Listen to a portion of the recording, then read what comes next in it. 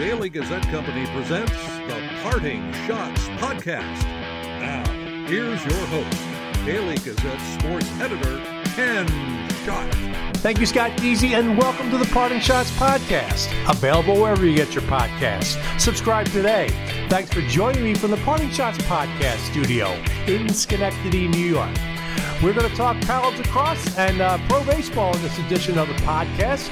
Katie Thompson, the head coach of the UAlbany women's lacrosse team, will join me. We'll talk about the team's victory in the America East Tournament Championship game on Sunday and their NCAA tournament game against Virginia on Friday.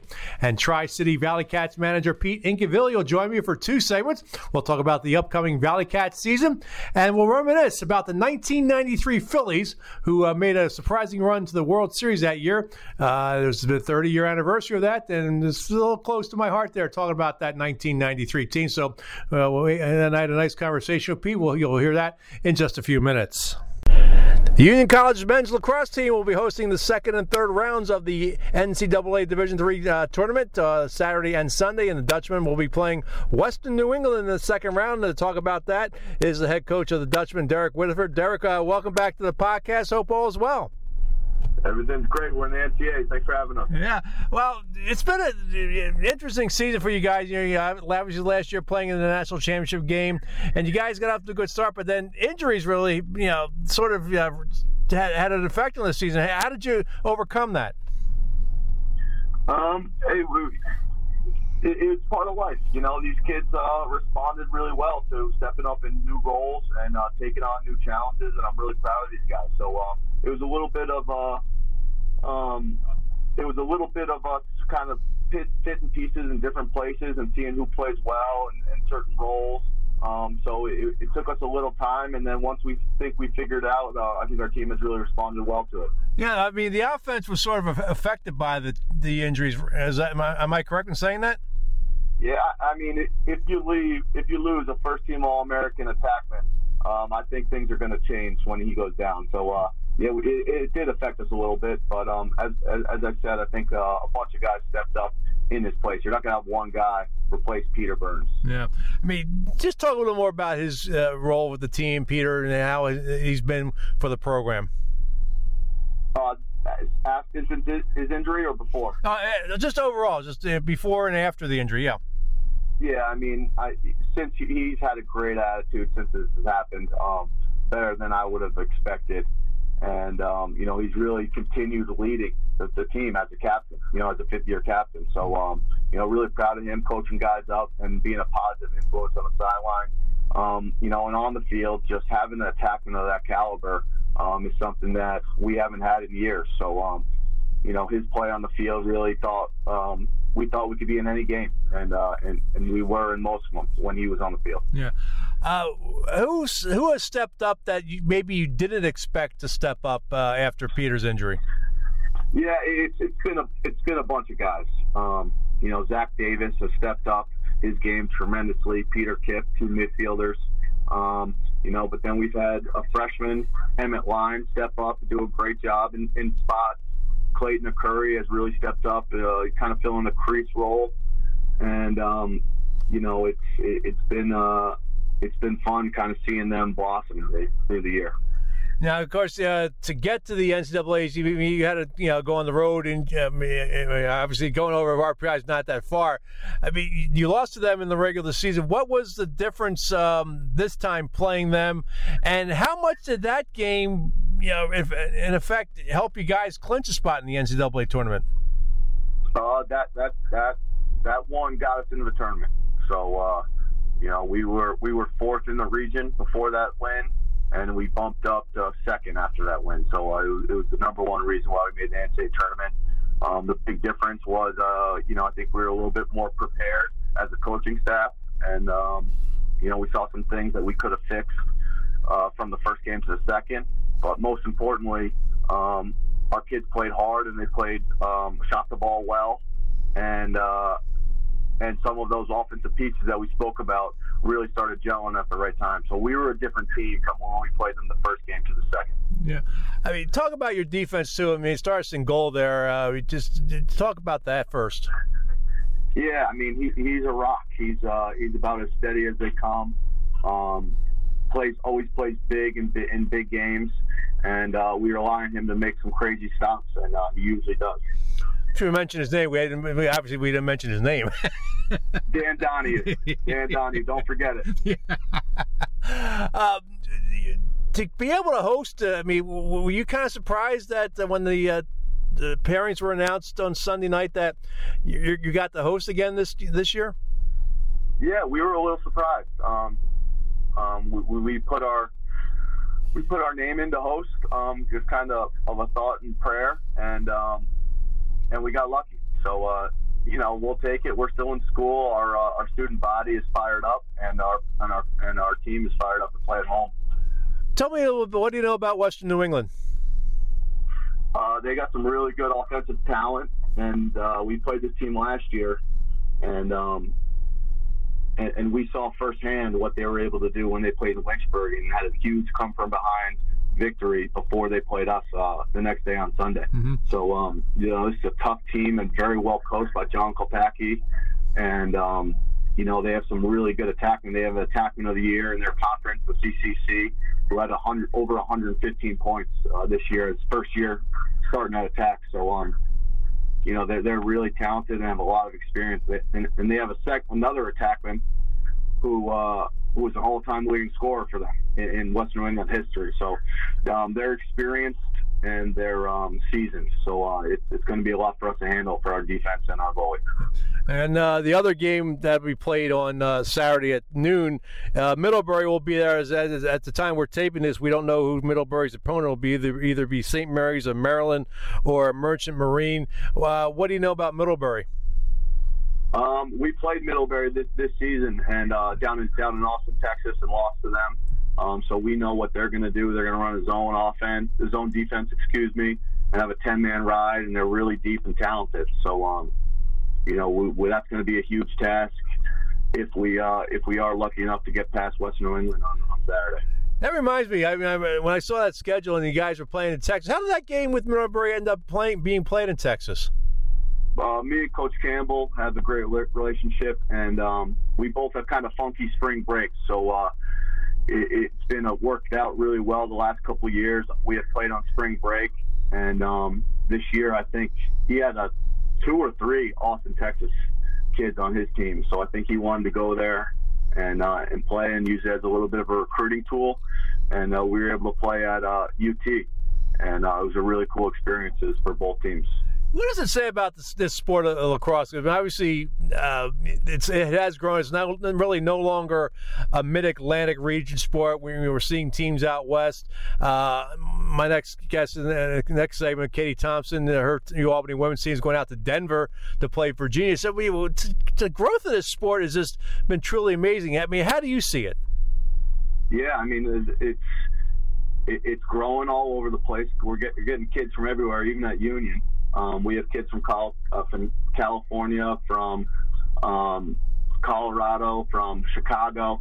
So there's kids everywhere out there, and I think it says something about our game that you can come from anywhere, you can be any size or shape, and there's going to be a role for you. So it's pretty fun to be a part of right now.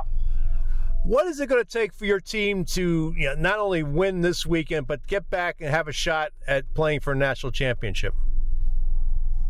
We got to get through this weekend to have a shot at the national championship. So we got to beat Western New England first. That's all I'm worried about. Mm-hmm. And what would it mean to get back there? I mean, obviously, we could face RIT again, which they just seem to be a dominant team in Division III. Yeah, they really are. We get another week with this team, and I love this team. That they fought through adversity and injuries that was talked about. And it really stepped up to every challenge that they've faced this year. So I'm really excited just for one more week with this team. And if we win on Saturday, I'm excited for one more day with this team. So we're really just taking it one day at a time and one game at a time. Well, Derek, good luck this weekend, and hopefully you guys get move on, and maybe we'll be battling for another chance at a national title. That's the hope. All right, Derek, thanks again. Thanks a lot. All right, that's Derek Weatherford. I'll be back next in the segment. As we mentioned earlier, Katie Thompson, UAlbany women's head coach for the lacrosse team. They're taking on Virginia in the first round of the NCAA tournament in Denver. You're listening to the Parting Shots podcast.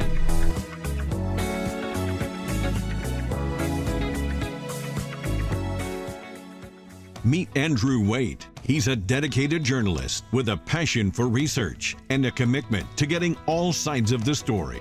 Whether it's a local issue or an upstate trend, I do the stories and interviews that shed light on what's important to you. Stay informed. Read Andrew Waite in the Daily Gazette. It's my job to offer commentary about what's happening in our community and what it means to our readers. The Gazette, reporting based on accuracy and integrity. It's who we are. It's what we do. Take the Daily Gazette, the local voice of the Capital Region, along with you wherever you go. Want to win an Apple iPad? Download the app at either the Apple App Store or Google Play and enter the contest inside the app to win. Don't wait. The contest ends July 31st at midnight. The winner will be notified by the email used to enter the contest. Good luck! Hi, this is Daily Gazette opinion editor Mark Mahoney. You're listening to the Parting Shots podcast with Daily Gazette sports editor Ken Schott. Welcome back to the podcast. On Sunday, the UAlbany women's lacrosse team won its first America East tournament title since 2012 and is headed to the NCAA tournament for the first time since 2017. Joining me now to talk about the Great Danes is their head coach, Katie Thompson. Katie, welcome to the podcast. It's been a while since we've chatted on the podcast. First of all, congratulations. What a great season. What a great accomplishment. How excited are you and how excited is the team? Thank you. Thanks for having me. We're just on cloud nine. We are so excited for this opportunity. We are, so proud of, this opportunity and just really, really thrilled for the championship and now the opportunity to play UVA in Denver. When the season began, what were the expectations of this team? I think this year we really took it game by game and really focused on the process and the journey.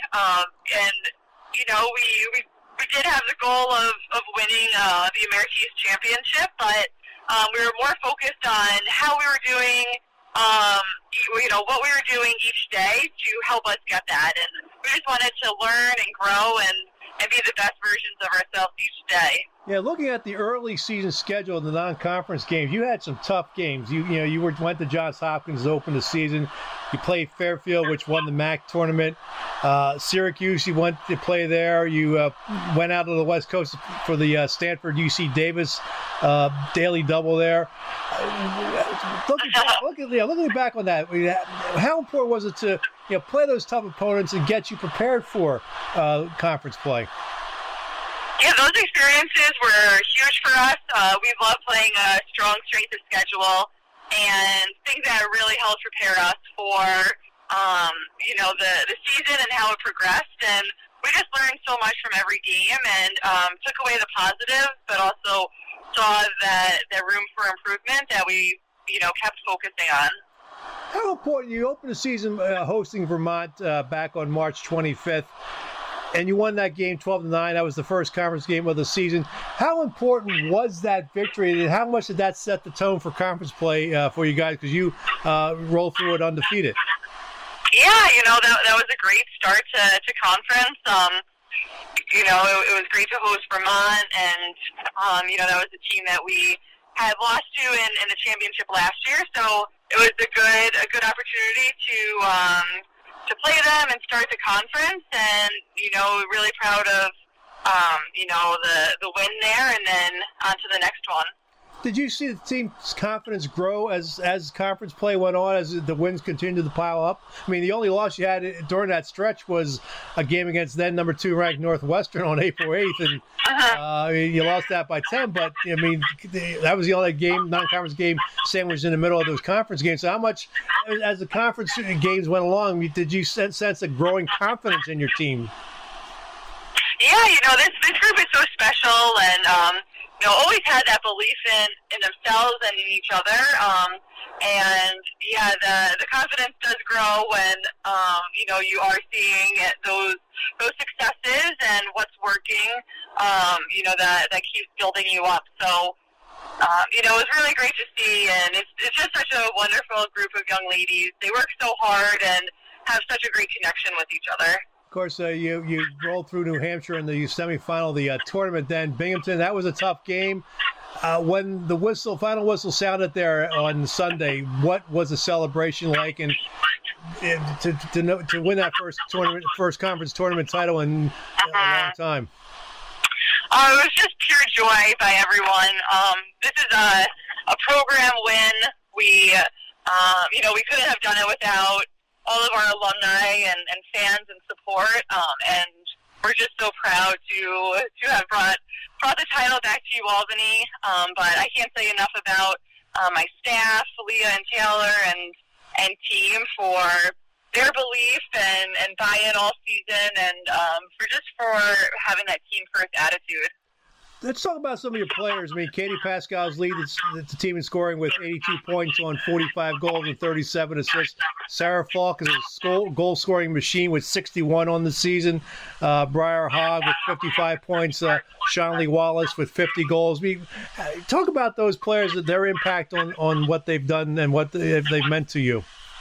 Oh my gosh, we have so many, talented players, and really love our depth on the team in every position.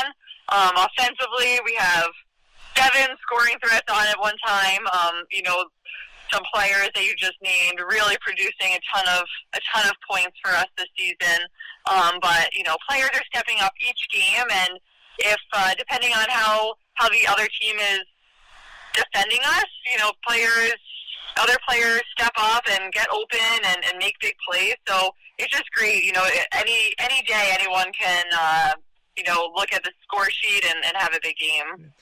The goalkeeping, you've sort of been a balance with the goalies, Grace Cinnabocks and Hazelton Sweeney. How has that worked? How's that mix worked for you with the alternating goalies? Yeah, we have depth in that position too, which is great. That's a position too where certain opponents shoot a certain way or attack a certain way, and we just really look at the matchup and the strength of our goalkeepers to put the team in the best position. So Grace has stepped up as a freshman and really played a lot in the end of the season, and just so proud of her. She's a competitor and so steady in cage, and we love having depth at that position. Now you're going out to Denver to face Virginia in the first round on Friday night, 8 o'clock. Game that'll be televised by ESPN+. You sort of got to battle two opponents, a Virginia team you probably don't know much about, and you're playing in altitude. I mean, first of all, how are you going to deal with playing in altitude for the first time this season? Yeah, we've been talking about it the past couple of days, and all the advice that we've heard is just the hydration. So we're kicking that up, and the players understand how much they have to hydrate and be smart about that, and get really good sleep. So we're being as proactive as possible, to be able to play in that altitude.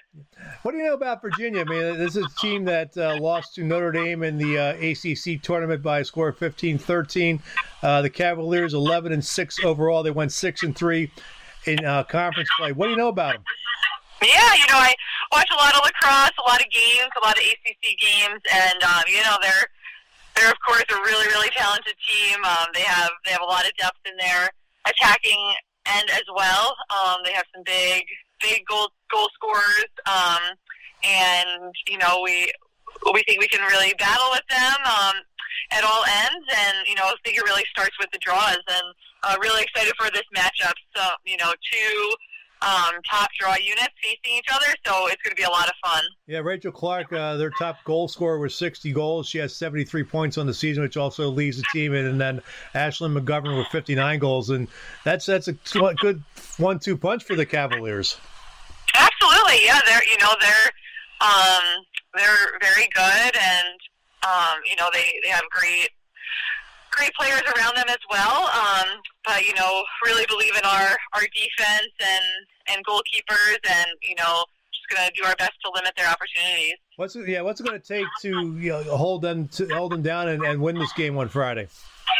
Yeah, I think that just possession time will be key.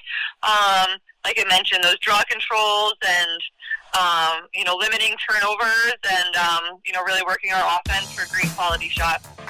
Well, Katie, I appreciate a few minutes talking about the UAlbany women's lacrosse team. Congratulations again, and good luck this weekend out in Denver. Thank you. Thanks for having me. Tri-City ValleyCats manager Pete Incaviglia joins me next for a couple of segments. We're going to talk ValleyCats baseball at the 1993 Philadelphia Phillies. You're listening to the Parting Shots Podcast. Hey, auto racing fans, the Daily Gazette's auto racing contest is back. Here's how to play. Pick the top 5 finishers in the weekly NASCAR race and get a chance to win a $50 ShopRite gift card. To play, go to dailygazette.com and click on the auto racing contest banner. The Daily Gazette's auto racing contest is run by the advertising department and not affiliated with the sports department. Hi, this is Tri-City ValleyCat President Rick Murphy. You're listening to the Parting Shots Podcast with Daily Gazette sports editor Ken Schott. Welcome back to the podcast, and the Tri-City ValleyCats open the Frontier League season Friday against Troy Riviere, and their manager Pete Incaviglia is kind enough to join me here in his office. We're going to have a couple segments with Pete. We're going to talk about something near and dear to my heart in the second segment, the Philadelphia Phillies of 1993. But first, Pete, we'll talk about your team. First of all, how are you doing? How was your off season? Good. Yeah, well, it was a short off season and a lot of work. We had a lot of changeover here, and I felt like we needed to get a little younger, a little more athletic. So I'm glad the winter time's over, and we're probably almost 2 weeks into spring training, and our guys are chomping at the bit. They're ready to get playing. Looking forward to opening day in a couple days. Now, this is your third year here in Troy. How much have you enjoyed the experience being here? Oh, I love it here. Fans are great. The city embraces the ball club. Couldn't ask for a better place a better organization to be a part of. Just looking forward to, packed house at the Joe and getting this thing rolling. As we talk here on this Wednesday, a couple of days before the start of the season, the roster is still a little bit in flux at this point, but how are things looking for you guys? Good. I mean, we're down to 25 guys. We got to make one more cut. Feel like we're, pretty deep on the position player side, and I feel like those decisions were kind of easy. We had to make some tough decisions on the pitching because we brought in a lot of guys, but feel pretty good. Feel good about the back end of our bullpen. Feel good about a rotation. If we have any concerns, I think it's that 7th or 8th guy in the bullpen, which is always younger guys, because you got to carry 10 guys in this league that are rookies. We'll just keep rolling, and hopefully the young guys come through. Yeah, you guys almost made the playoffs last year. Just fell a little bit short. I mean, how much of disappointment was that, and how much is his motivation this year? Well, yeah, it was disappointing. In 21, we finished a game out of the playoffs, and last year we finished 2 games out of the playoffs. So,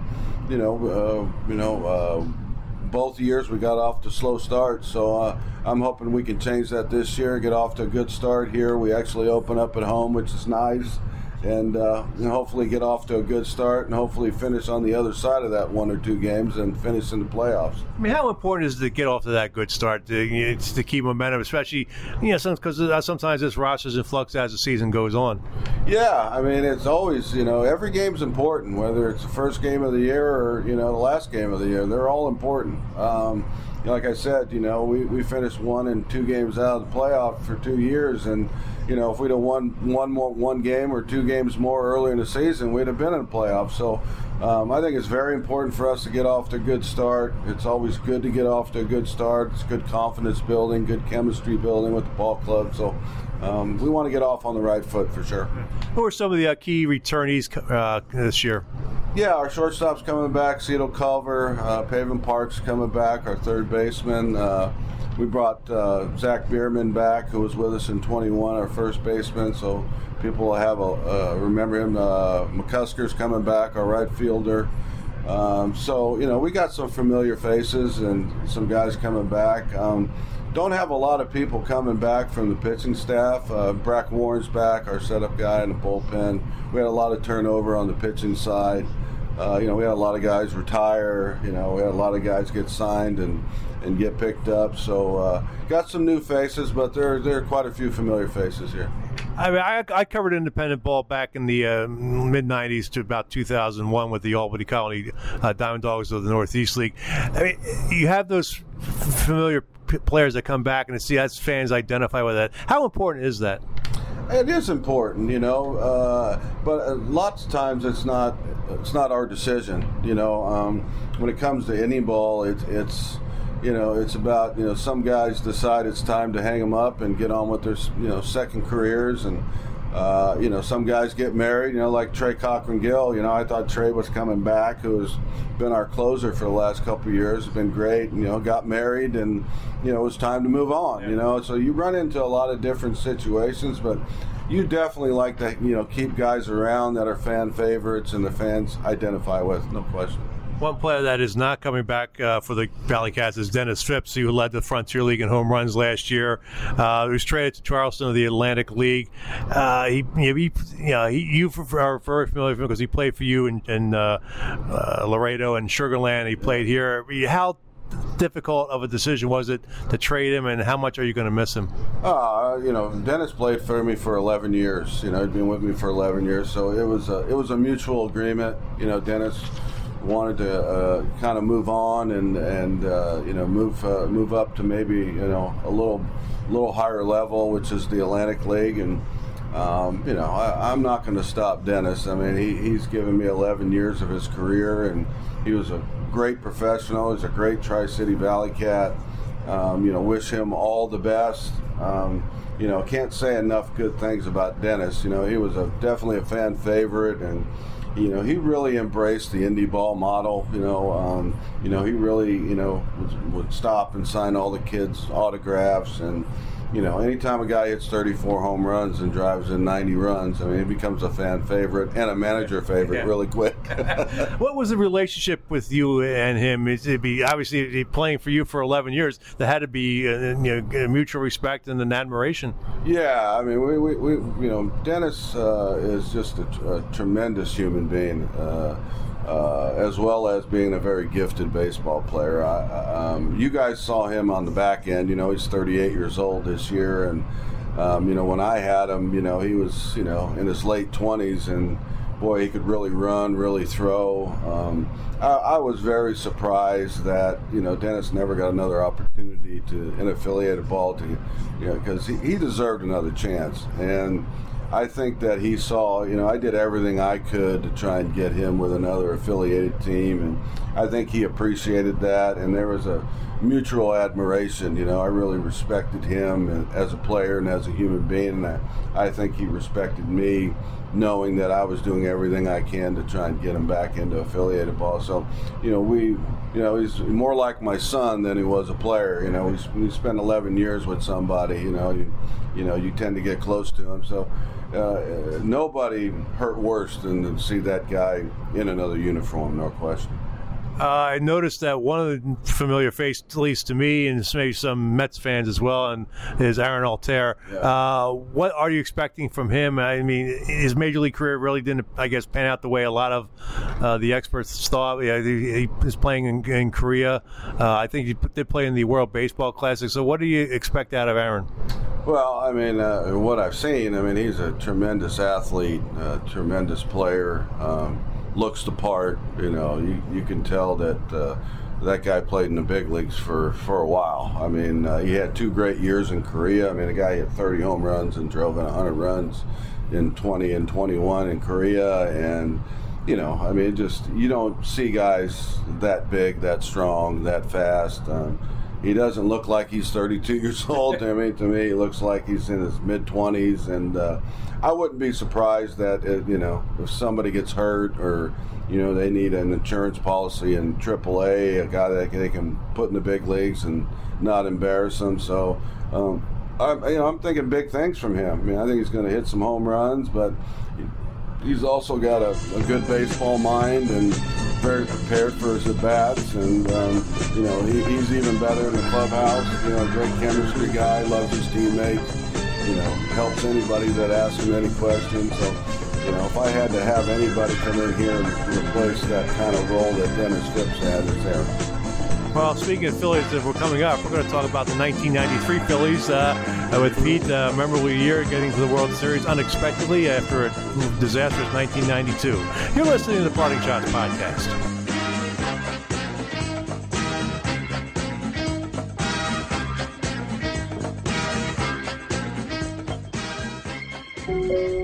I'll never forget the day I decided to go out for the football team. Mr. Banks, the JV football coach and my history teacher, asked me to stay after class. I thought I was in trouble. He said, "Hey, Darius, have you thought about going out for football? I think you'd be great." Fact is, I never played football. Fact is, I never had anyone tell me I'd be great at something. So, with no experience at all, I signed up. And a week later, I padded up and was running drills on the field. I never was great, but playing high school sports was one of the greatest experiences of my life. I was accepted by my teammates, and I learned that when someone believes in you, you can believe in yourself. Encourage a student you know to take part in a high school sport. This message presented by NISFA and the New York State Athletic Administrators Association. Hi, this is Tri-City ValleyCats General Manager Matt Callahan. You're listening to the Parting Shots Podcast with Daily Gazette Sports Editor Ken Schott. Welcome back to the podcast, and Pete Incaviglia, the manager of the Tri-City ValleyCats, joining me for another segment. And we're going to talk about something near and dear to my heart, and I know Pete and I have talked over the years when he first was the named manager of the ValleyCats, and I talked to him, and we talked about the Phillies. And 2023 marks 30 years since the Phillies went to the World Series, a team that, as I mentioned, coming into the break there, they were 72-92, dead last in the National League. And we were just playing in Detroit. You signed as a free agent with the Phillies. When you signed with the Phillies, what did you expect? I mean, nobody was expecting much out of it. It seems like people were picking last place again, even though it was an expansion year. The Florida Marlins and the Colorado Rockies were coming in the National League, but this Phillies team basically was the same team. And what made that team special? Well, it's funny. Everybody picked us to be, the bottom dweller in the NL East, and we got to spring training and started looking around the room, and there were some pretty good players in there. Jim Eisenwright, Milt Thompson, Wes Chamberlain, Ricky Jordan, Kim Batiste.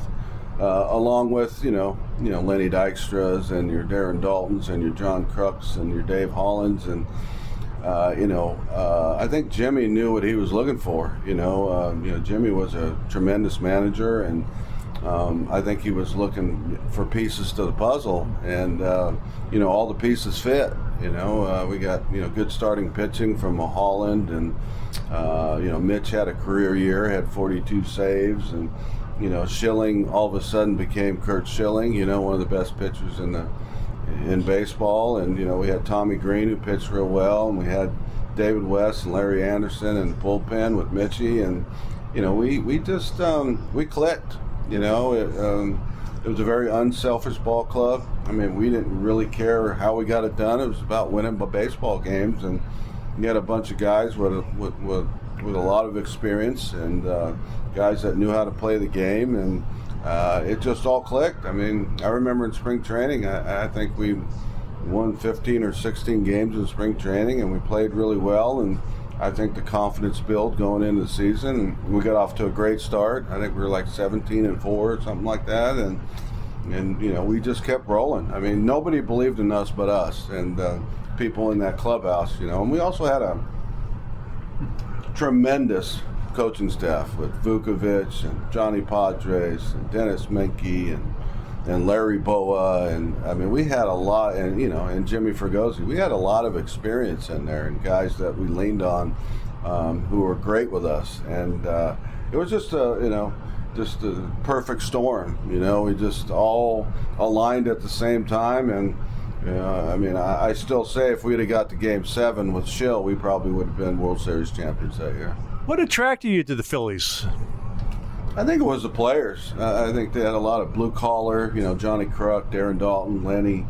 I was with the Astros at that time, and I remember Lenny and Dutch talking to me when we were running on the sideline. I was with the Astros, and they asked me, would you, players talk all the time, there's no tampering when players talk, and Crucky actually played with my brother in the minor league, so I had a little relationship with Crucky, and they were kind of feeling me out towards the end of the year with the Astros, and I said, yeah, I'd love to come play with you guys. You guys grind, you guys play hard, it's right up my alley. And Jimmy Fregosi was a grinder too, a blue collar guy, and so it was a good fit. It was a good fit for me, and it was probably the most fun and the best years of my career, the years I spent in Philly. The fans were great, the city was great, they embraced us. As a matter of fact, we got the 30-year reunion coming up in August, so looking forward to seeing that and seeing all my old teammates and the fans and the city. I can tell you out of all the years I played, which is 13 and a half or 14, I can't remember, by far the best years of my career were spent in Philly. Absolutely a joy. And you weren't a regular. You were platooning in left field with Milt Thompson, so you were happy with that then, right? Yeah, absolutely. It was all about winning, putting a ring on her finger, man. That's all we cared about. Nobody complained, nobody bitched and moaned, and it was all about trusting Jimmy and let Jimmy do his thing, and when your name was called, you went out there and did your job, and that's the way we all were. Jimmy Eisenreich, probably one of the best hitters in the National League that year. He was platooning with Wes Chamberlain in right, and I was platooning with Milty in left, and just like I said, all the stars aligned, and everybody was all about going out there and doing their jobs and not complaining, and go out and play hard every day and trying to win a world championship. And guys stayed healthy, because I know Dykstra for a long time with his Phillies, he would get hurt and miss a lot of games, and Dalton obviously with his knees for his issue. But it seemed like that year everyone was healthy, and there were really no major injuries, none to the pitching staff. So how key was that to have everybody healthy? Well, I don't know how healthy we were, but we managed to get out on the field every day. That's what I was talking about. You had guys that you were going to have to drag them off the field. If you could walk, you could play. That's the way the kind of ball club Jimmy put together. And a lot of us were playing with injuries, but there's a difference between being injured and being hurt. When you're playing for a World Series berth and a championship, you don't really worry about that stuff. You just got to play through it. Last time I was healthy, I think, was when I was in high school. So, all of us are that way. So it was a great group of guys. I don't know if you'll ever see anything like it again. A bunch of warriors just going out there and playing baseball the way it's supposed to be played. And you mentioned, Kruk's a character. He's funny as hell on the Phillies broadcast with Tom McCarthy. Dalton was a character. Dykstra was a character. Hollins. Yeah. What was it like to be around those guys? Guys with character. Guys maybe had a little fun, maybe a little too much fun. I don't know about that, but that they would balance that with making sure everything was going right on the field. Well, kudos to Jimmy Fregosi. He's about the only guy that could have managed that. All of us. Secondly, I think people looked at all the other stuff, the off-field stuff. Never really looked at what we did for 3.5 hours on the baseball field. And these guys were consummate professionals, grinders. Played the game the right way, played hurt, did what they were supposed to do. It was all about the job first and everything second. Did we have a lot of fun? Did we have an absolute blast in the locker room and have fun off the field? Absolutely. But you never saw that translate on the field. It was all business every day, and like I said, you'll never see a group like that again. I mean, it was an amazing, 3 years that I played in Philadelphia with those type of guys, and those are the type of guys, if you got to go to war and got to get in a foxhole, those are the guys you want with you, man. So I consider it an honor and a privilege to be a part of that.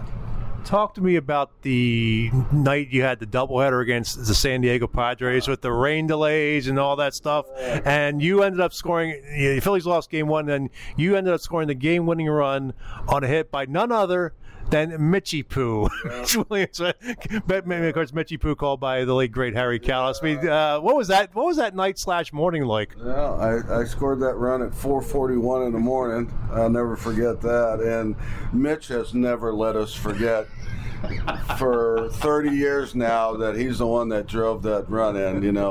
Mitch thought he was a position player first, then a pitcher, and he'd take BP every day, and it was a lot of fun. But out of all the guys that could have drove that run in, it's probably the worst guy, because we have never heard the end of it, and it's been 30 years, and we knew that when he drove it. It drove me in. So, but like I said, it was an amazing year. A lot of amazing stuff happened, and I think the biggest thing was our relationship with the fans. I mean, fans embraced us.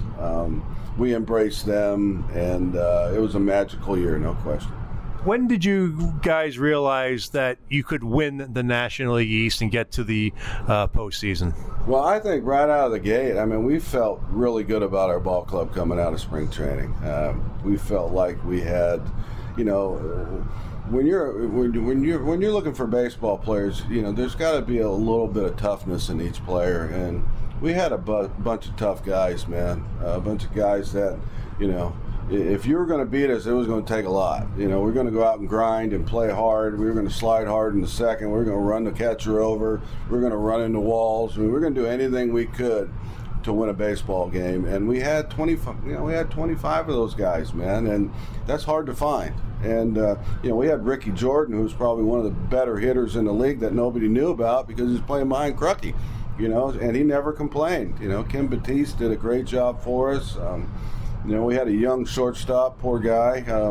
We had a rookie shortstop that came up and had to learn how to play the game with all of us, and he turned out pretty good too. It was really great, and we just it was, like I said, it was a magical year, and I don't think I can't imagine a team that was so talked about on how bad we were going to be, we came within one game of becoming world champions. That doesn't happen very often. Yeah. And that shortstop, of course, is Kevin Stocker. Yeah. You guys got into the National League Championship Series. This was the final year of the East-West setup. The next 1994 is going to be expansion with the divisions. So this was the last true division winners facing each other in the championship series.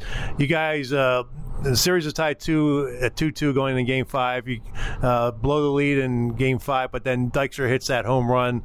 The Phillies win that game, then you come back to Philly and then clinch the National League in Game 6. What was the celebration like when you finally won and you realized you're going to the World Series? It was amazing. I mean, we didn't have to work very hard to have fun. So nobody had more fun with celebrations than we did in the clubhouse. It was amazing. A lot of us had never been to the postseason. I mean, I had played 7-8 years and had been to postseason. Jimmy Eisenreich, same thing. Milt Thompson, same thing. We had a lot of guys that played a long time that never got to experience any of that. So we had a really good time celebrating. There's no question about that. But it was, like I said, it was probably the most memorable and best year of my career. We'll talk about Game 6 of the World Series in just a moment, but Game 4 of that series, that was, I think, the one that really people sort of forget that game. You guys were ahead big. It was this late start, and ended up Toronto comes back, wins that game 15-14, and they take a 3-1 series lead. I mean, what was the mood like after that? Because you guys could have had at least tied the series up at 2-2 instead. Now you got to win 3 straight to try to win a World Series. Yeah, I mean that. A lot of people don't understand. Our bullpen consisted of Mitch, Larry Anderson, and David West. I mean, for the entire season, those guys were tired. And then we picked up Roger Mason, who really did a good job for us. And we really had 4 guys in that bullpen that were throwing the baseball quite a bit. So, at some point, 162 games plus the playoffs, guys run out of gas a little bit, man. And, Mitchie took the ball every time out. And, like I said,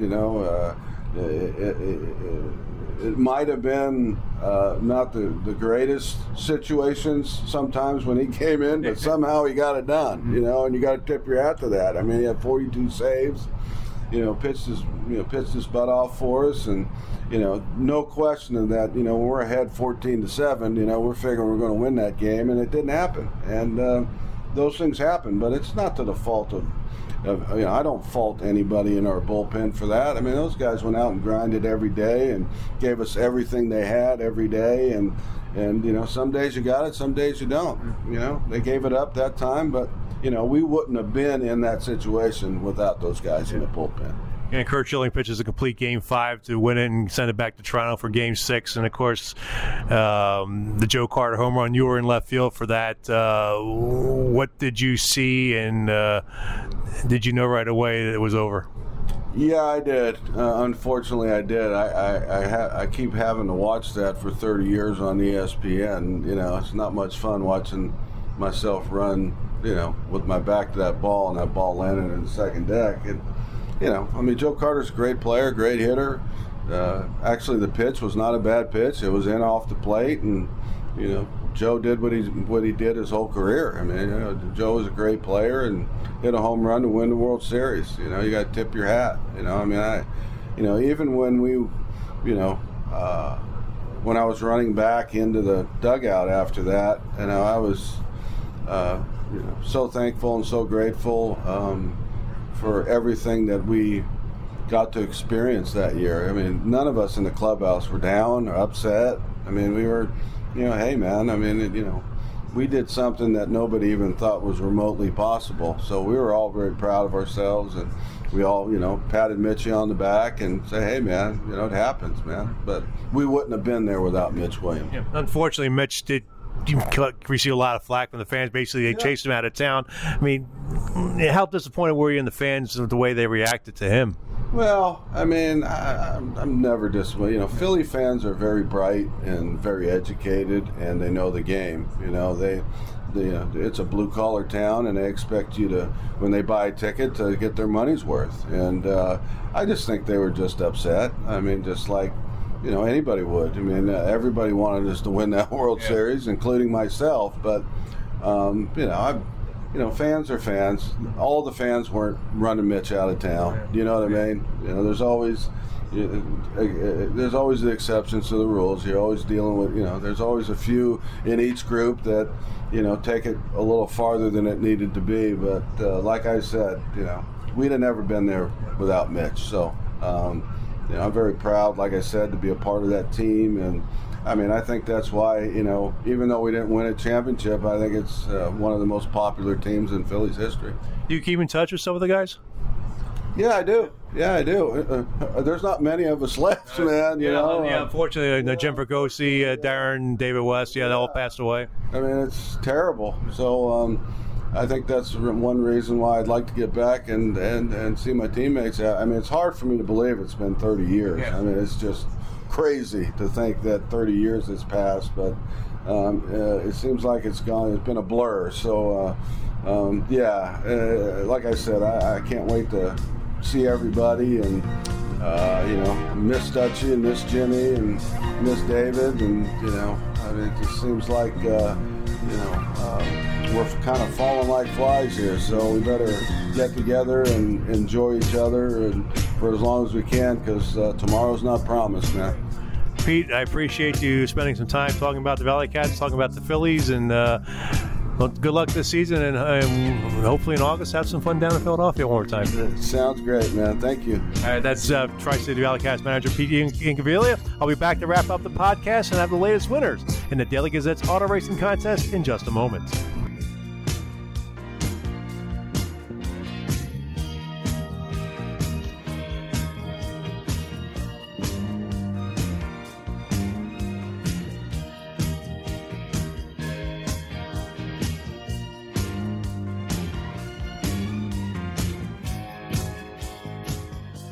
If you really want to know what's going on in your community, you have to read the Daily Gazette. We don't take a side.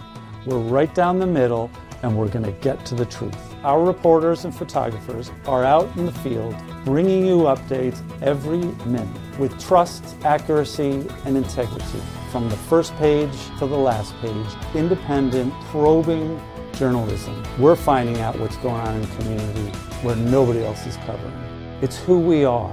It's what we do. Hi, this is Daily Gazette reporter Chad Arnold. You're listening to the Parting Shots podcast with Daily Gazette sports editor Ken Schott. Back to wrap up the podcast. The Week 12 winner in the Daily Gazette's auto racing contest was Ann Baums of Schenectady with 55 points. Ann wins a $50 ShopRite gift card. Congratulations, Ann. The VIP winner was me with 35 points. The magic is back, folks. Hopefully I'll make my move to the top of the standings, but it's going to be a little tough. I'll announce the auto racing contest winner's name, and that winner's name will appear in Friday's Daily Gazette. To play, go to dailygazette.com and click on the auto racing contest banner. Keep checking out dailygazette.com and the print edition for the latest updates in news and sports on how COVID-19 is affecting us in the capital region.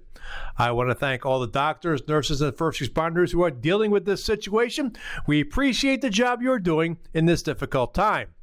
If you have not gotten vaccinated or a booster shot, please do so. Do it for yourself, do it for your family, and do it for your friends. That wraps up another edition of the Parting Shots podcast. I want to thank Derek Whittiford, Katie Thompson, and Pete Incaviglia for coming on the show. If you have questions or comments about the podcast, email them to me at shot, that's SCHOTT, at dailygazette.com. Follow me on Twitter at Slapshots. The views expressed on the Parting Shots podcast are not necessarily those of the Daily Gazette Company. The Parting Shots podcast is a production of the Daily Gazette Company. I'm Daily Gazette sports editor Ken Schott. Thanks for listening, and I'll catch you next time. From the Parting Shots podcast studio in Schenectady, New York, good day, good sports.